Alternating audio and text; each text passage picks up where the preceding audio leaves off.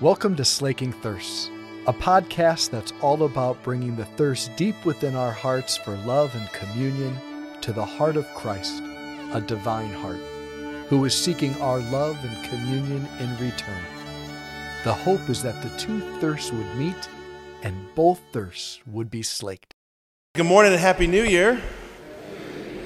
I see that this is the crowd who went to bed early last night, possibly.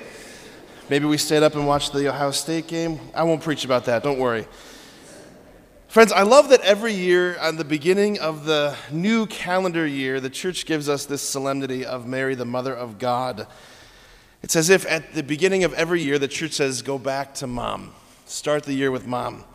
And I know for some of us that's tough, right? Because maybe for some of us, this is the first new year. This was the first Christmas. Maybe you didn't have your mom. Or maybe things with mom right now aren't too good. Or maybe, I don't know, maybe this is whatever it might be. We all come into this day with different postures in our hearts regarding all of that. But the reality is that the church beckons us, Holy Mother Church beckons us to be with our mom, right? That's who she is. That's who Our Lady is. She is our mom who has loved us perfectly from the start. From the very first moment of our existence, she has been with us, and she has loved us perfectly. So no matter what the next year holds, we'll be okay because we have her, right? That's how this works. I was thinking how throughout church history, we've had several Marian apparitions. Our Lady of Fatima, think of Our Lady of Guadalupe, think of Our Lady of Lourdes, Our Lady of Knock, all these different Marian apparitions. But the first one, you might not know this, maybe you do, was Our Lady of Guadalupe in Mexico. Right, when Mary appeared to Juan Diego. And unlike, previous or subsequent Marian apparitions like those in the 19th, 20th century, Mary comes, she's got this intense message, this prophecy about, coming world wars and great suffering and communism spreading across the world. And she's got this message of we need to pray and repent and pray the rosary. This is intense Mary who shows up in the 19th, 20th century. But the very first Marian apparition, Guadalupe, she's not talking about any of those sorts of things. She's just saying to Juan Diego, basically, I paraphrase, hey, I'm your mom, and I'm here, and everything's going to be okay. Everything's going to be okay. I love that that's the first Marian apparition. The first Marian apparition. She's just telling us, you are right here in the folding of my arms, the crossing of my arms. Everything's going to be fine. That's our mom. That's our mom. So as we begin this new year, I want to spend a little time here this morning reflecting on Mary, the Mother of God, on this solemnity. It's been said that Our Lady, Mary, is the crusher of all heresies. The fact that we have Mary, it crushes and defeats all heresies, right? Because if she is the Mother of God, then that defeats Arianism, for example, that said that Jesus wasn't really God. Or the Docetist heresy that said that Jesus only appeared to be human. It defeats the Monophysite heresy that said that Jesus didn't have two natures. He just had a divine nature. Or it defeats the Nestorian heresy that said that there was a distinction between Jesus the human and Christ the God. Right? All of these different heresies, they all get destroyed by this claim that Mary's the Mother of God, right? The list goes on and on. That her title as Mother of God, it's not just one title among many, it's arguably the most important because it defends the complete dogma of the incarnation.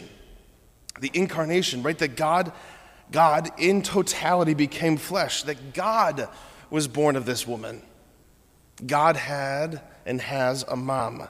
He was born of this woman. Venerable Fulton Sheen, soon to be, please God, beatified, blessed Fulton Sheen, he once said that Mary was God's dream for the world. That after the first paradise was lost, God dreamt up a new paradise, as he said, a flesh-girt paradise, an immaculate soil who had a name and a face. Mary, like she was, as he said, the world's first love. That God was and is in love with humanity. It was in Mary that God fell in love with humanity. She was his dream for the world. As we hear in Scripture, St. Paul reiterates that in the fullness of time, when the propitious moment had arrived, heaven approaches earth like a bridegroom, in that scene of the Annunciation, God's angel kneels before this bride-to-be, and he asks from her an open space. That's what he asked for, the vacancy, an open space, a yes, a fiat. Why? So that God could unite himself, he could wed himself to humanity in her, that all of humanity, your humanity, my humanity, was wedded to God in her. She was earth, and the treasure was looking for a field to be buried in. The pearl of great price was looking for an oyster to grow in, if you will.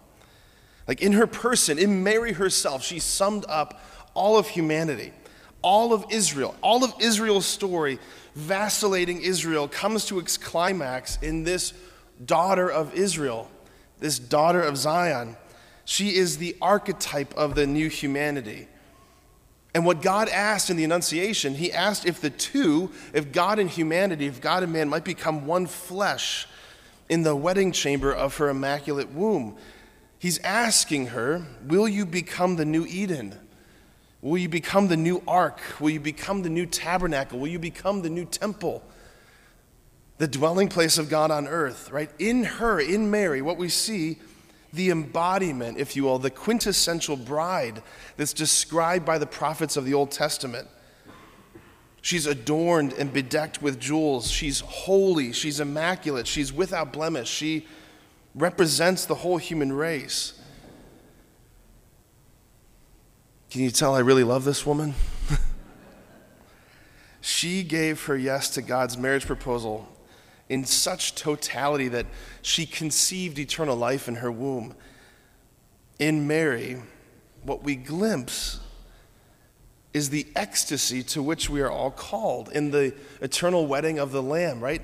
Every single Mass is a prefigurement and a foreshadowing and a glimmer of participation in the wedding supper of the Lamb. That's what heaven is. Heaven's not the big room where God happens to be where you happen to be, if you make it there. Heaven is union with the Trinity. It's being taken up into the dance of the Trinity. It's taken up into union with God. That's why the book of Revelation is describing heaven as this wedding feast. What we see in Mary is the consummation of that in her, God and man are united. Christ dwelling in her, a union with Christ by the power of the Spirit. In her, in Mary, we see the city of God. Right? Remember, John says, behold, I see the new Jerusalem coming down out of heaven like a bride prepared to meet her husband. Mary is the new Jerusalem, the city of God, where there is no temple, because the entire city is the temple. The entire place is the place where God dwells. Mary is the new temple, the new city of God, the Holy of Holies. She is the Lord's dwelling place. She is the land that is espoused by God that we hear in the prophet Isaiah. No longer shall your land be called desolate, but you shall be called espoused and my delight. Remember, that was the reading we heard Christmas Eve, if you were here at the 4 o'clock Mass.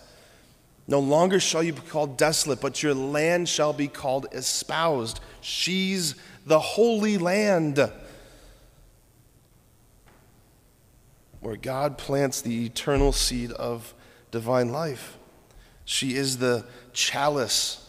She's the mystical rose. She's the garden enclosed. She's the new Eden out of which comes the new Adam.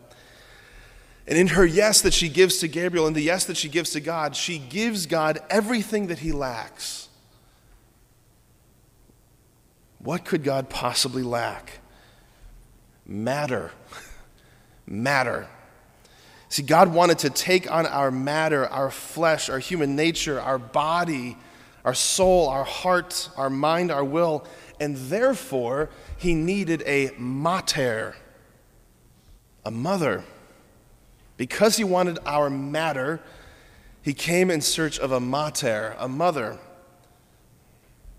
Mary is the mother of God, the Holy Theotokos, as the Eastern Rite Church says, the God-bearer.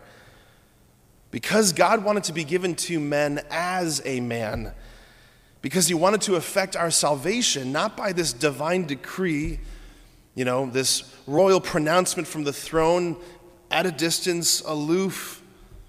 No, he wanted to effect our salvation by an embrace, and because of that, he needed a body.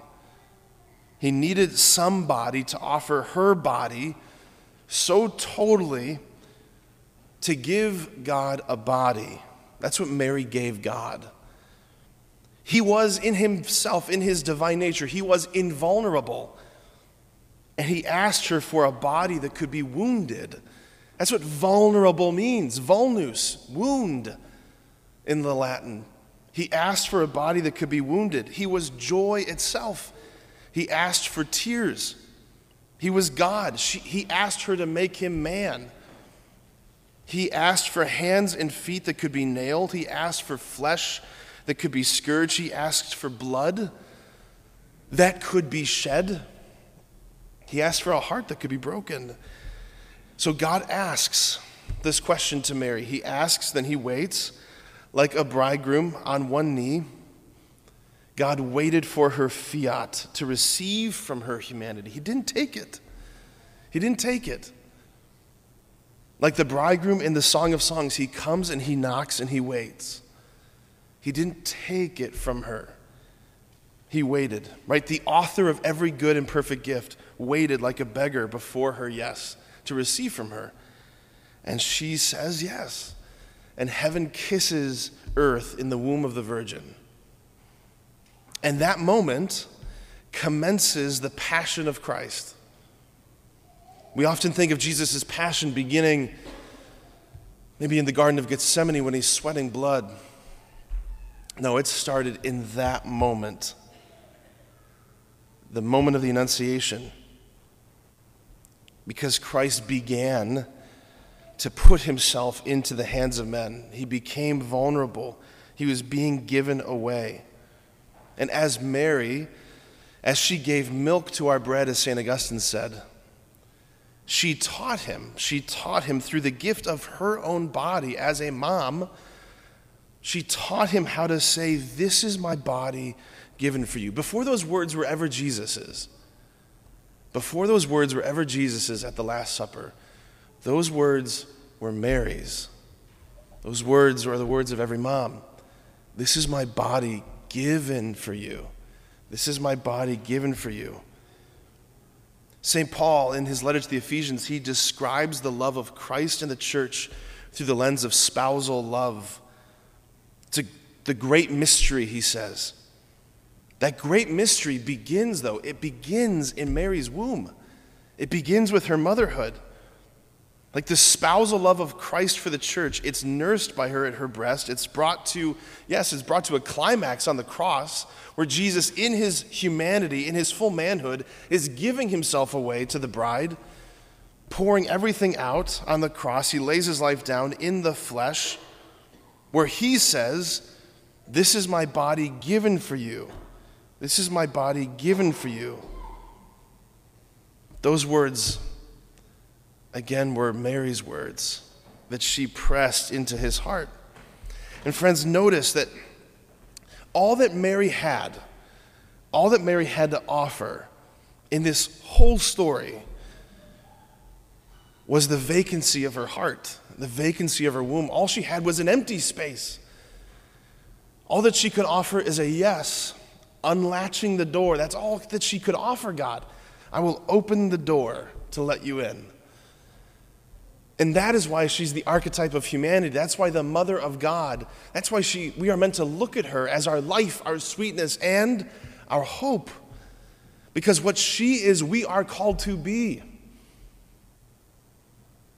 She is not the aberration of our race. We don't look at her and think, "You are an odd outlier." We are the outlier. She is what we are meant to be. And we become gradually and progressively by cooperating with grace. And it begins in this Mass. It begins with this Eucharist. May we receive him with all the reverence, with all the piety, with all the awe and wonder that Mary did at the Annunciation. And with our amen, may it be it done unto me according to thy word. Amen.